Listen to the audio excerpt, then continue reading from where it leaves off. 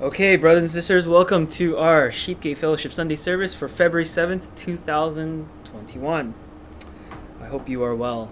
Today we continue our sermon series on the book of Judges. So, if you have a Bible open, or if you need to open your Bible, grab it now. And we're turning to Judges chapter 2. We're continuing to read to the end of this chapter from verse 11 to 23. Now, last week we looked at 6 to 10, right? Verses 6 to 10 where Joshua died. And we observed, of course, just a slight flashback to that era, an older generation that feared God, that knew God, right? And they knew God's works. And then a newer generation comes for which they did not know God, right? And they only knew about God, and they did not know His works. And we examined the teaching of that lesson.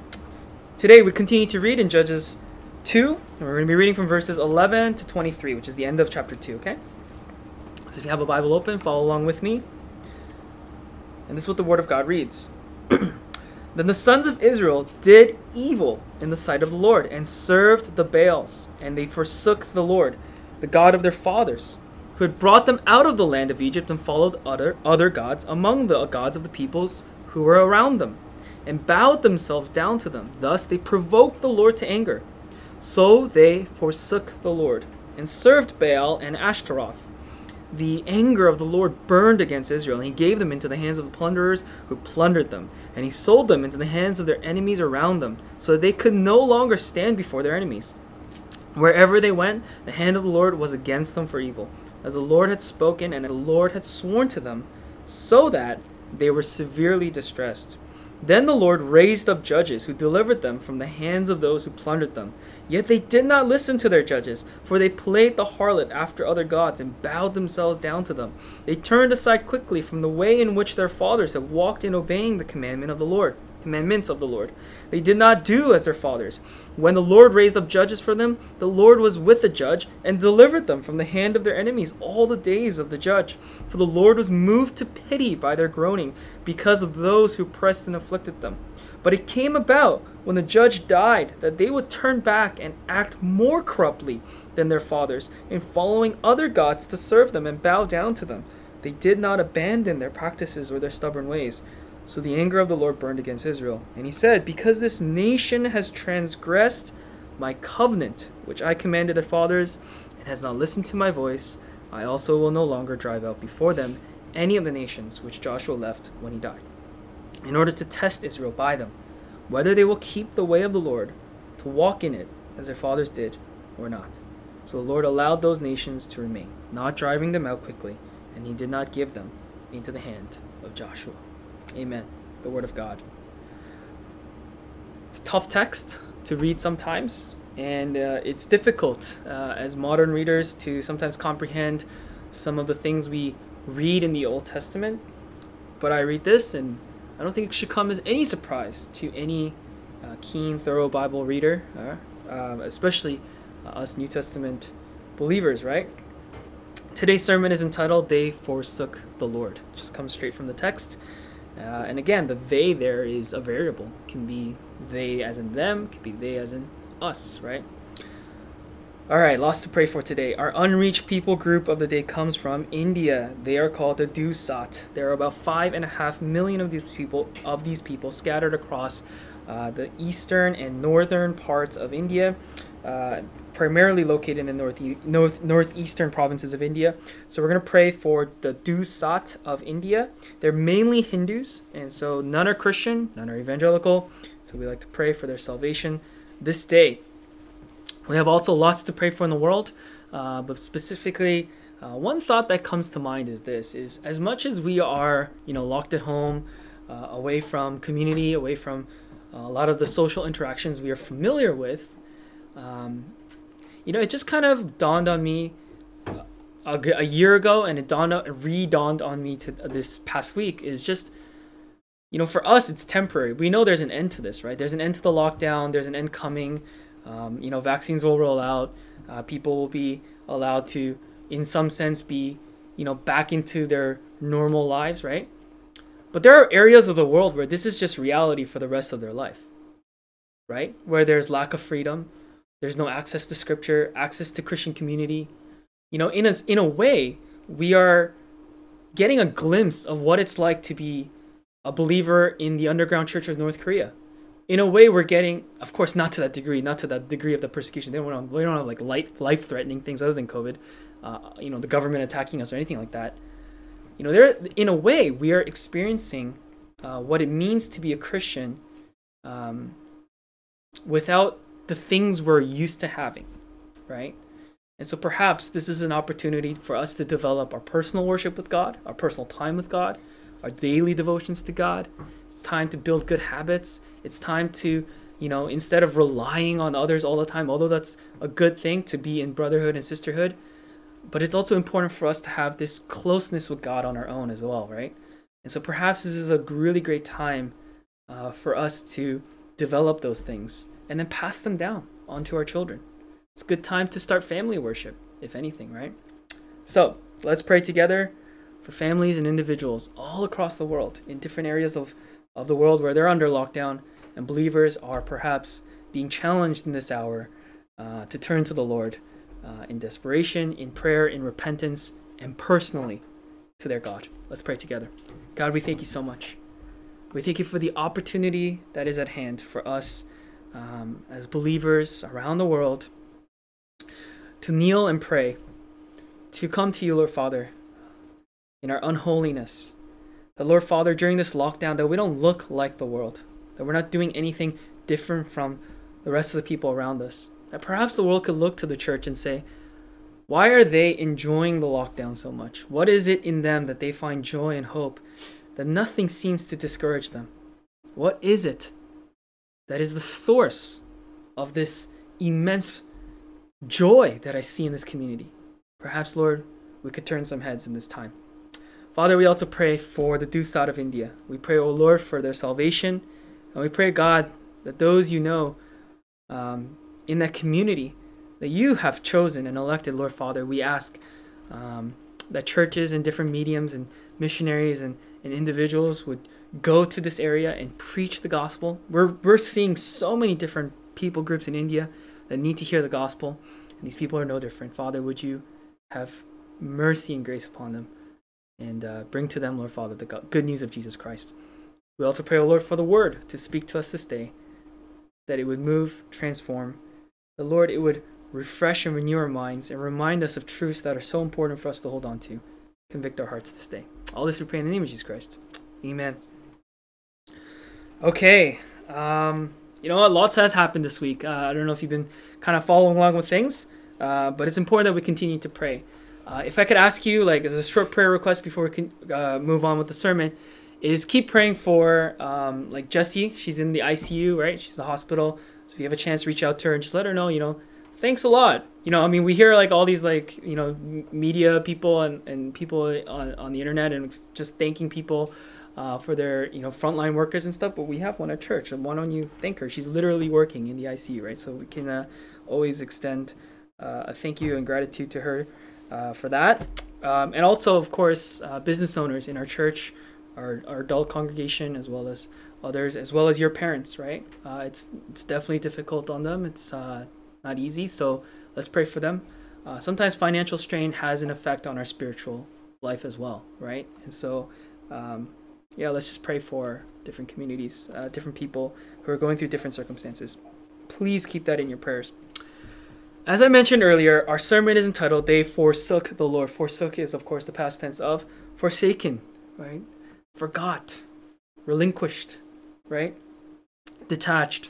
There's a tendency for the modern reader of Scripture, of the Bible today, to read of things like the things we read today, or read today, things in the Bible in the Old Testament like slavery, war, and I guess we're sensitive to things like patriarchy these days in Scripture, in the Bible, and they deduce that the Bible is outdated. It's too distant from our modern, progressive understanding of ethics and morality. It's expired on the issues of morality. There exists, even within the Christian reader today, an uneasiness with the narratives of the war texts in Scripture because they seem so cruel and unlike the gentle presentation of Jesus in the New Testament. This is simply a dire misreading of the Old Testament. absolute misreading of the Old Testament. For what sets up the significance, value, and meaning of the cross more than the Old Testament? Right? Christ himself said he is the fulfillment of the law and the prophecies, the Old Testament, right?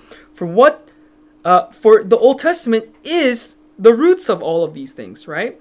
It's revelation of and on human sin, God's holiness, and the utter hatred God has for anything and everything that is evil. And who is committing these heinous acts of evil? Why, it's us. And many times it's God's own chosen people, right? It's not even the other nation. I mean, they are doing evil things too, but there's a focus, a microscopic focus on God's people in the Old Testament. And there's no like, oh, they're God's people, so they're holy. No, there are times where they're doing well, but there are many times where, in fact, most of the time, when they're not, right? And so there's a focus on Israel's sins. Today we read of this ongoing trend of Israel's fall from faithfulness that we've been reading in the book of Judges. An ever-increasing turning away from God and turning towards sinful desire. The first and second of the 10 Commandments clearly state that the Lord Yahweh is the one and only God, and the second law states, or commandment states, that God's people are not to have any other gods before Yahweh, for he is a jealous God, right? Today we read of how Israel began to worship and bow down to other gods. We saw glimpses of this and precursors of this, or foreshadows of this in the first chapter of Judges.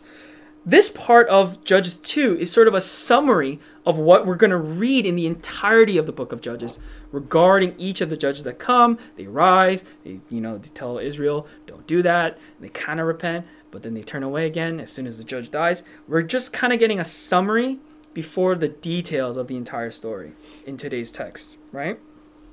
So they're just kind of laying out the ground for us. So we read of how Israel begins to worship, bow down to other gods, namely Baal.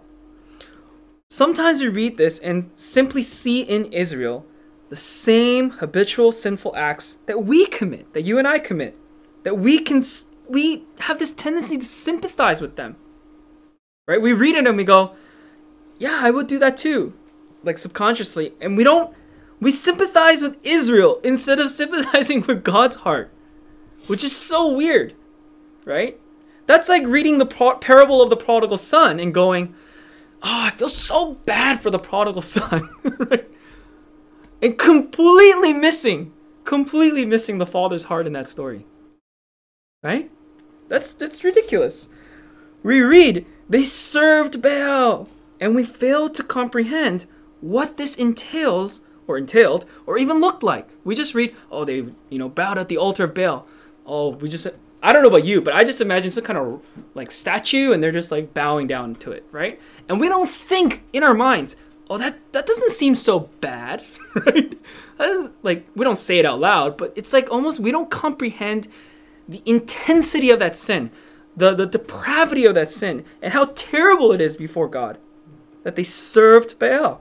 So let me help you understand to some degree before we get into the just simple 3 points today. But before we get there, I just want to help you understand what serving Baal, as the text reads, looked like in a Canaanite context, so we understand why this was so grotesque before God. You may or may not be familiar with the modern cult movement, fairly modern. It's known as the Children of God cult, or their new name, the Family International. Children of God to Family International. It was made famous, of course, and made known famous in even in the secular world by Joaquin Phoenix's family, and their involvement in this cult movement, as well as, if you know the actress Rose McGowan, she was also involved with this and grew up in this, who both in their adult life fled this cult because they were raised within it, and obviously there's really concerning things with this cult movement, and I'm about to detail some of these things. Some of these things are pretty disgusting, so just bear with me. Now, it sounds innocent enough, right? By title, Children of God, Family International. But this cult's fundamental beliefs center around a distorted theology, a distorted understanding of, in fact, the Holy Bible and its teachings. For example, they take the idea that the church is the bride of Christ. They take that terminology and they consider this as a responsibility of every follower within their cult to engage in sexual intercourse with Jesus. That's what they take it as. Bride of Christ means sexual intercourse with Jesus. By imagining themselves having intercourse with Jesus while, for example, masturbating, or imagining their sexual partner as Jesus while having sex with someone, men are encouraged to imagine themselves as women so that they can avoid homosexual relationships with Jesus in these imagined sequences. Right? This is disgusting stuff. This is not limited to adults. This is where it gets grotesque. As teenagers, children are encouraged to do the same. Sex with multiple partners and numerous partners within family members is encouraged, as sex is the primary physical act of worship by which they honor and glorify their so-called idea of God. This cult, you can imagine, has been accused of holding, pedophilic teachings, distribution of child pornography, engaging in extreme child abuse. And would you ever look at this group, its teachings, its ideals, and have sympathy for their practices? No, I don't. I think all of these leaders should not only be jailed, but, I would be okay with far worse. I have no sympathy over people who practice these things or, engage in these kind of lewd acts, right? It's just disgusting. Well, let me tell you about the Canaanite worship of Baal and Ashtaroth. And let me tell you this, in many ways, not only was it equivalent, it was worse.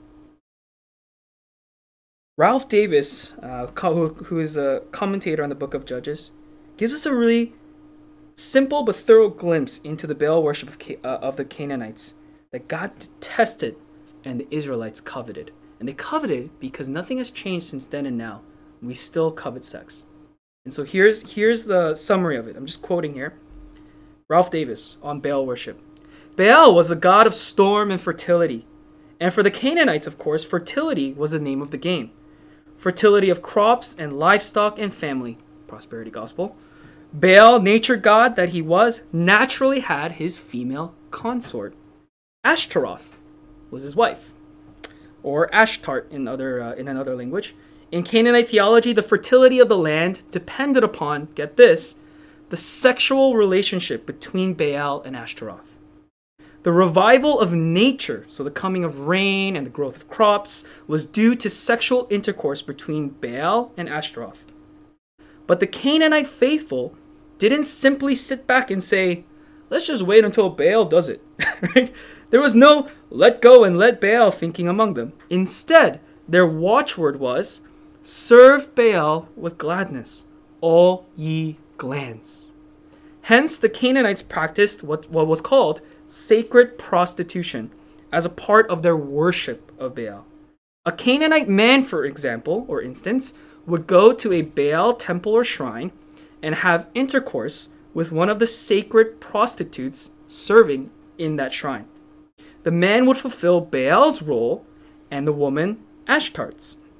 The idea was that the copulating of the worshiper and of the holy whore would encourage the divine couple to do their thing too, and thus the rain and grain and wine and oil would flow again. Through sacred prostitution, it was possible to assist, to encourage, and bring on the great, what they would call, orgasm of Baal in the sky. Thus, Baal would make all things new. However, nothing would happen unless the fertility powers were properly worshipped. Now imagine that. Imagine being part of that religion. And you're Israel, and you're going, wait, hold on. So what you're telling me is your God encourages sex? So I can just go to the temple, shrine all the time, and that's actually an act of worship? It's no wonder to me that if you look at the ancient Near East and you look at all of the different pagan cultures that were in that area and a lot of the different religious groups that were there, it's no wonder that one consistent element of all of these so-called religions is that they really valued sexual relations and they valued fertility. And what has changed, brothers and sisters, in 2021? Fertility and sex. What's changed? Sure, we don't pray for oil and wine and grain and rain from the sky. But it's ultimately money and sex, isn't it? Other commentators and historians note the more extreme practices of Canaan worship, including because, they would have sex with these sacred prostitutes and the rain wouldn't come, so they would say, okay, we got to intensify this. We got to really encourage Baal's testosterone levels, right? So what do? They engage in things like bestiality, sex with animals. They engage with child sacrifice, sacrificing children. They engage in multiple orgies, right? Sex with multiple partners at the same time. Other impurities such as these. And you wonder why the Israelites weren't tempted by this. Here's one God who says, do not. And another God who says, do it. What do you think they're going to fall into? Baal, the name itself, means husband. So in a sense, the Israelites were perverting themselves with another husband, who alone should be, of course, Yahweh. But is it a wonder to you that the Israelites found the pagan culture of the Canaanites so alluring? It shouldn't. For the same, as I mentioned earlier, temptations exist in our secular culture today. Sexual freedom, fertility, prosperity, human empowerment. The forms have changed, but the same sins tempt us today as they tempted God's people all throughout history. Right? What we will focus on today in the text is the response of God stemming from his nature or his attributes. God, of course, is one that we have always said who is consistent in nature and character. There are three responses, so to speak, I see in the text today that reveal God's nature, God's attributes that helps us to understand on a larger scale as New Testament Christians the gospel that God fulfills and gives through the person of Jesus. So let's look at those three things. Number one, the faithful jealousy of God. Faithful jealousy. Or you can replace faithful with holy. The holy jealousy of God. The faithful anger of God. And then finally, the faithful deliverance of God. So let's look at those three things quickly. The faithful jealousy of God. In Exodus 20 verse 5, it reads, "You shall not worship them or serve them," meaning idols, "for I, the Lord your God, am a jealous God." So God himself says, I am a jealous God. Now, typically, we have a negative connotation with the word jealous, right? I don't think you typically introduce yourself to someone saying, I'm quite a jealous person, right? I don't think we typically say that. But here is God saying, don't worship those idols. I am a jealous God. So this must be, in some sense, a good attribute. In some cases, right? Jealousy is an attribute of God by his own words. It's one of his communicable attributes, in fact. It's one that we share with him. There are incommunicable attributes, things that we cannot be like God, like omniscient, for example. But there are things that, as bearing the image of God, that we share with God. For example, our emotions, and one of them being jealousy. Sometimes we attach a negative connotation, as I said earlier, to jealousy. But the reality is that jealousy is most appropriate. In fact, should be appropriate, should be a thing within a loving relationship. A loving, especially covenantal relationship. An exclusive loving covenantal relationship. Jealousy must be a factor there. Like, don't get married and say, I will never be jealous. What you should be saying is, if I'm marrying you and you don't commit to this, I will be jealous. That's what love is, isn't it? Now, you gotta be jealous about the right things and in the right circumstances regarding the correct things. You can't just be overly sensitive, jealous about every little thing that, and they're not doing anything wrong and you're just being jealous. God is jealous when Israel is doing something wrong, right? He's not just, why aren't you guys talking to me? Like, it's not like that, right? There's a reason to the jealousy, and it's correct and it's appropriate.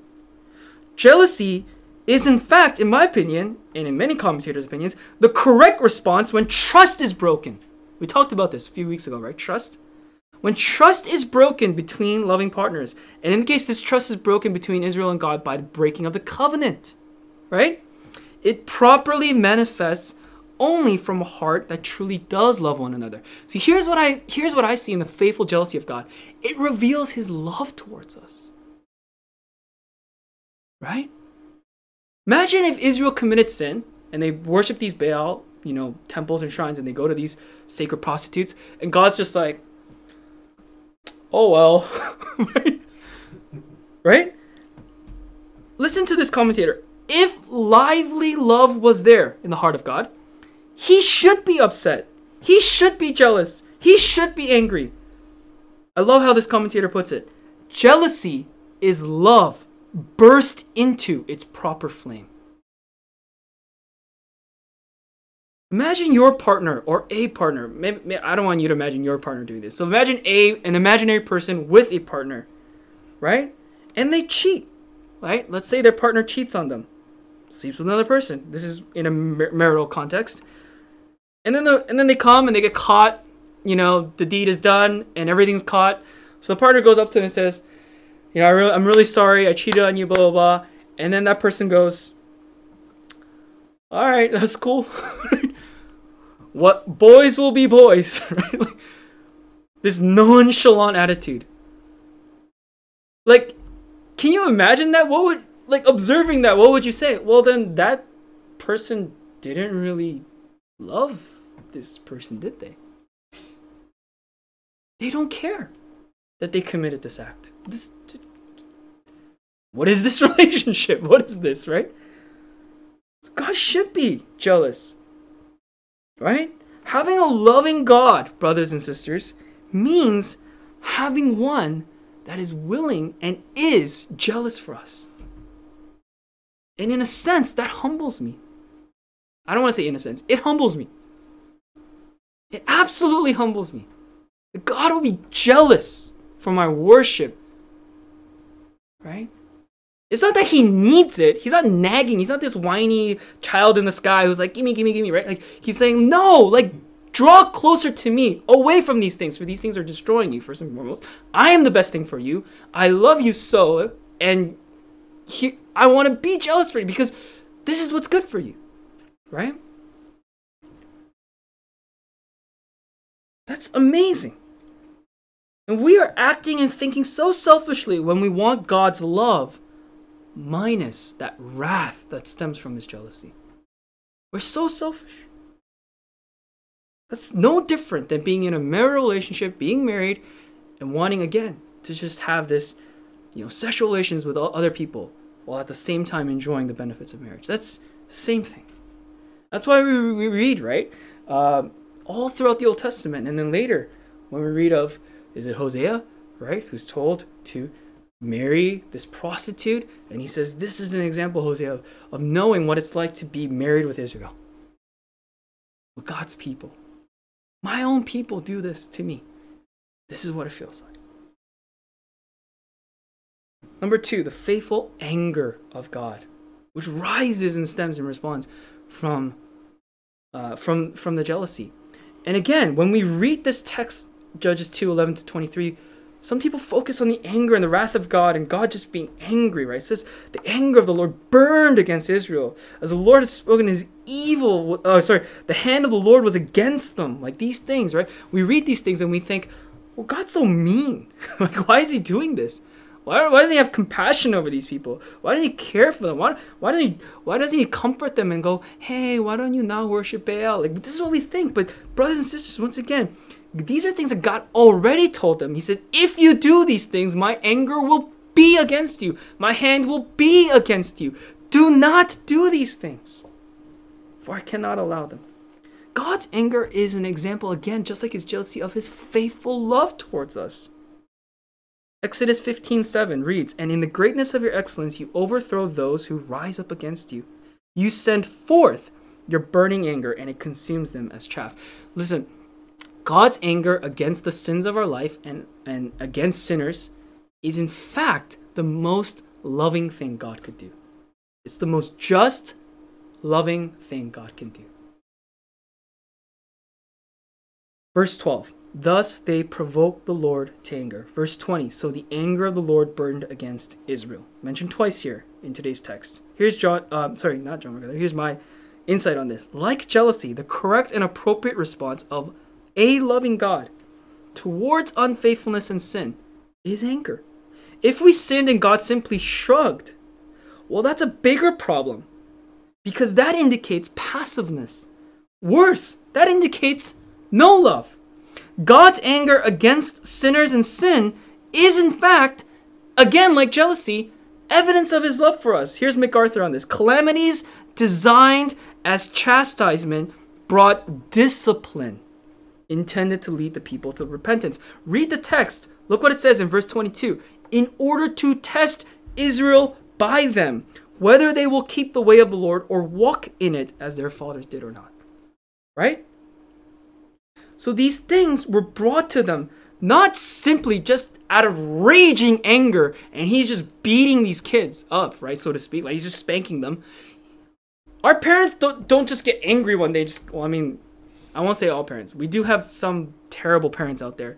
But typically, a loving parent will not just grab their child and be like, I hate you, right? And just start spanking us, right? Or disciplining us for no reason. What's the reason our parents typically, as loving parents, why does their anger burn against us sometimes?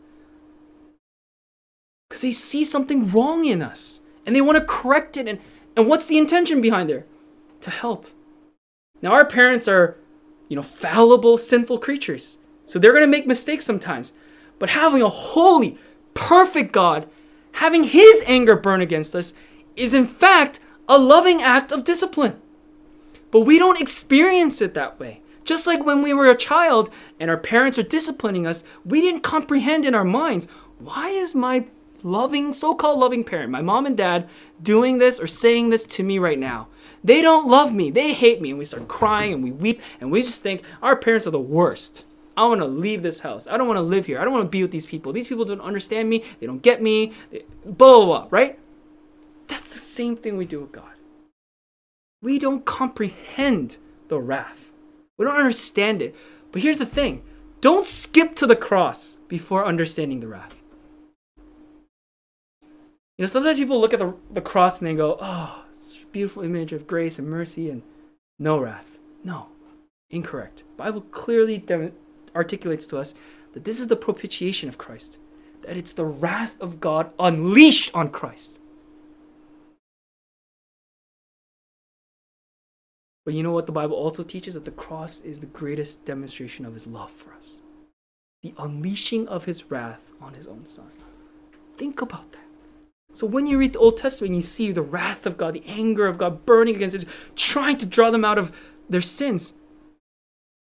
Read discipline. Read teaching. Because brothers and sisters, I don't know about you, but a gentle nudge doesn't take me out of my sins. It doesn't. My sins are so abhorrent, it's so part of me, that God just simply going, hey, why don't you do this instead? Just doesn't work. I know me. And as much as I hate it, and as much as I hate the experience of it, I need the anger of God to burn against my sin, against my evil.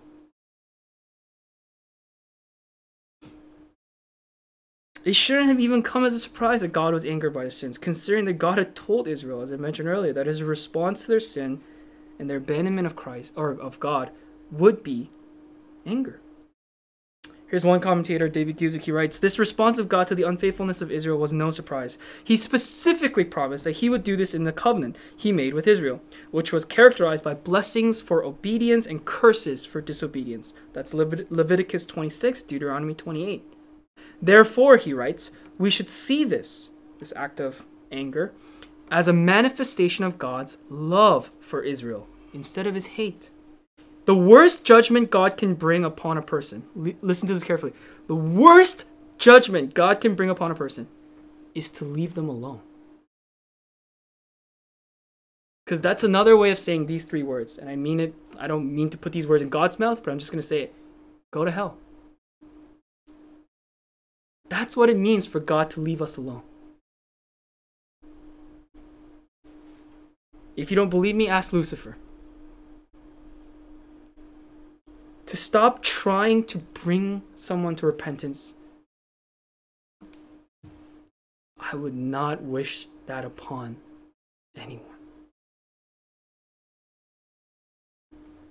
The mid-1990s told the story of a woman named Shannon Wilsey, who was a well-known actress in the pornographic industry.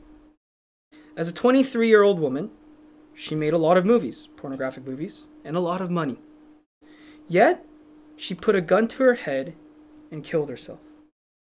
Though a success by some standards, the detective investigating her death said, "I think her whole life caused this suicide."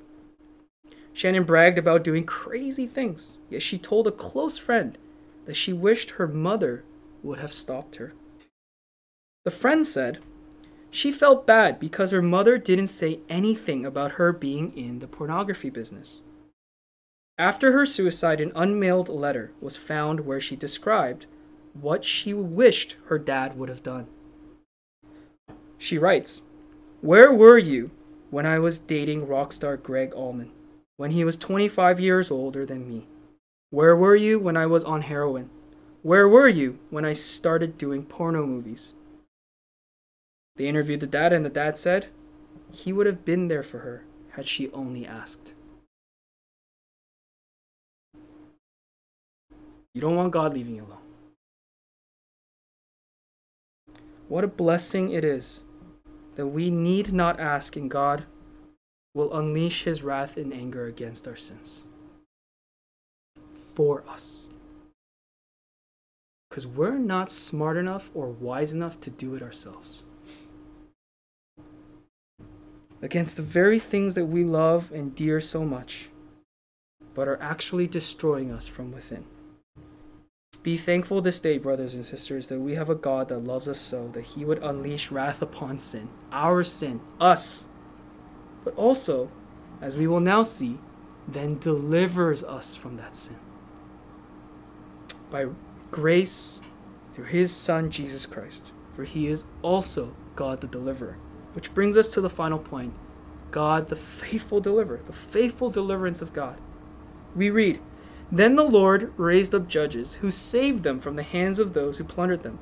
Yet they did not listen to their judges. And when the Lord raised up judges for them, the Lord was with the judge." So it's not the judge itself that had power to save these people. It's the Lord being with this judge, as he was with Moses, as he was with Joshua, and saved them from the hand of their enemies all the days of the judge. So God would unleash anger, and he would say, "Evil, I will allow these nations to overtake you." And then they would groan, and they would moan, and they would cry out, and then God would have compassion, and he would say, "All right, fine, here's a judge." Right? And the judge comes, and the judge is like, "Okay, Israel, here's what we do. This is the game plan." And for a moment, because they're in absolute distress, they'd be like, "Okay, we'll listen to you." But as soon as that judge dies, it's like, "Sayonara, God," again. Back to the old ways.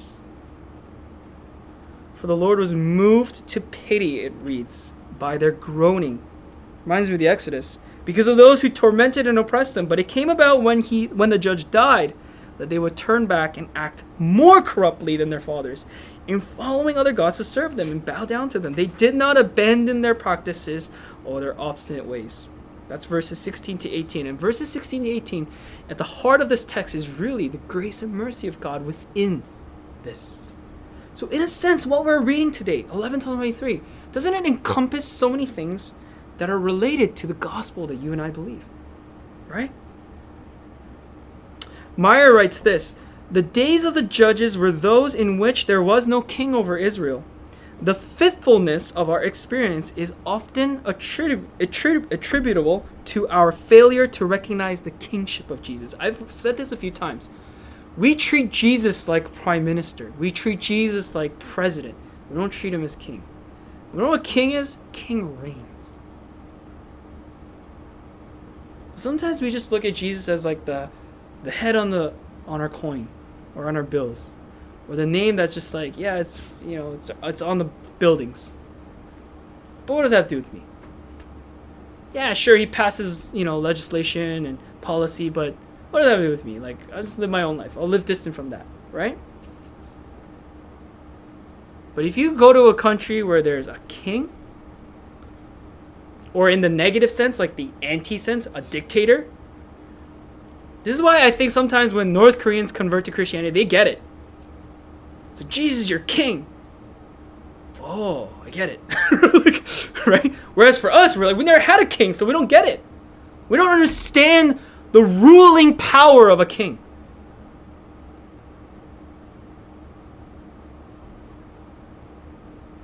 Hosea 11, 7-9. Read so powerfully. Listen carefully. My people are bent on turning away from me. This is God speaking. And though they call out to the Most High, He shall not raise them up at all. How can I give you up, O Ephraim? How can I hand you over, O Israel? How can I make you like Admah? How can I treat you like Zeboim? My heart recoils within me. My compassion grows warm and tender. I will not execute my burning anger. I will not again destroy Ephraim. For I am God and not a man, the Holy One in your midst, and I will not come in wrath. So as much as his anger and wrath teaches us and reveals the depravity and the evil sins of our life, there is still compassion in God. He will not leave iniquity unpunished. We read in Exodus. But he is slow to anger, abounding in grace and mercy. Reminds me of my own parents. Man, they would punish me for stupid things I would do. And as I'm crying in my room and going, I hate my parents, they would come in. And they embrace you. And what do they say? This is why I did this. For you. And that's an earthly, sinful parent. Our God is ever more than that.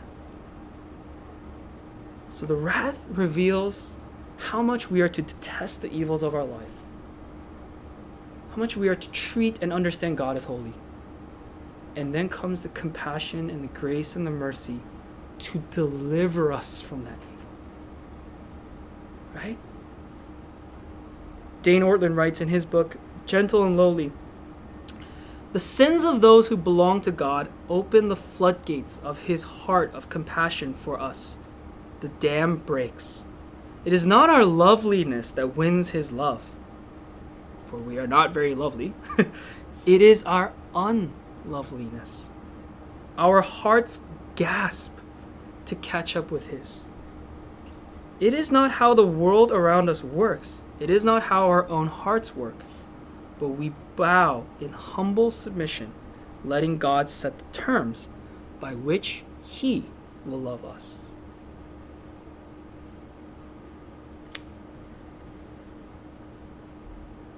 Once you see God's heart in Judges 2, verses 16 to 18, when you see this, brothers and sisters, properly, I urge you to fast forward to the New Testament and turn to Hebrews 4:15, where you will meet the manifestation of this delivering compassion of God. He is the high priest in Hebrews 4, our Lord and Savior, Jesus Christ. So when you see God's heart here, you will see the priest there. In conclusion, I quote, "It is strange that anyone would want to trade a personal, real, living God for a false god that is the figment of man's imagination.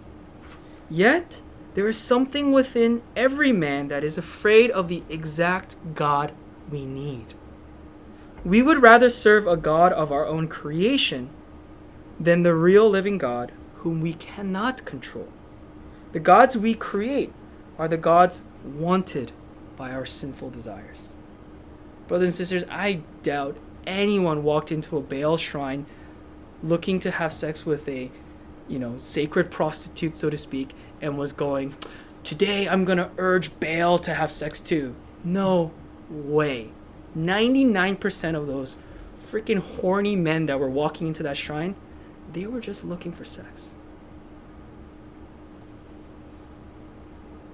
You think Israel was like, wow, that seems theologically correct. That seems like a very thorough, explanation of how the world works. I'm in. Right? Like, come on. Come on. God is a jealous God, for he alone deserves our worship and adoration. Hence, his anger burns against us for the sin of idolatry, when we give worship to things that are not God and unworthy of any praise. This is because he loves his people. He loves them so he has our greatest needs in mind. And our greatest need is God.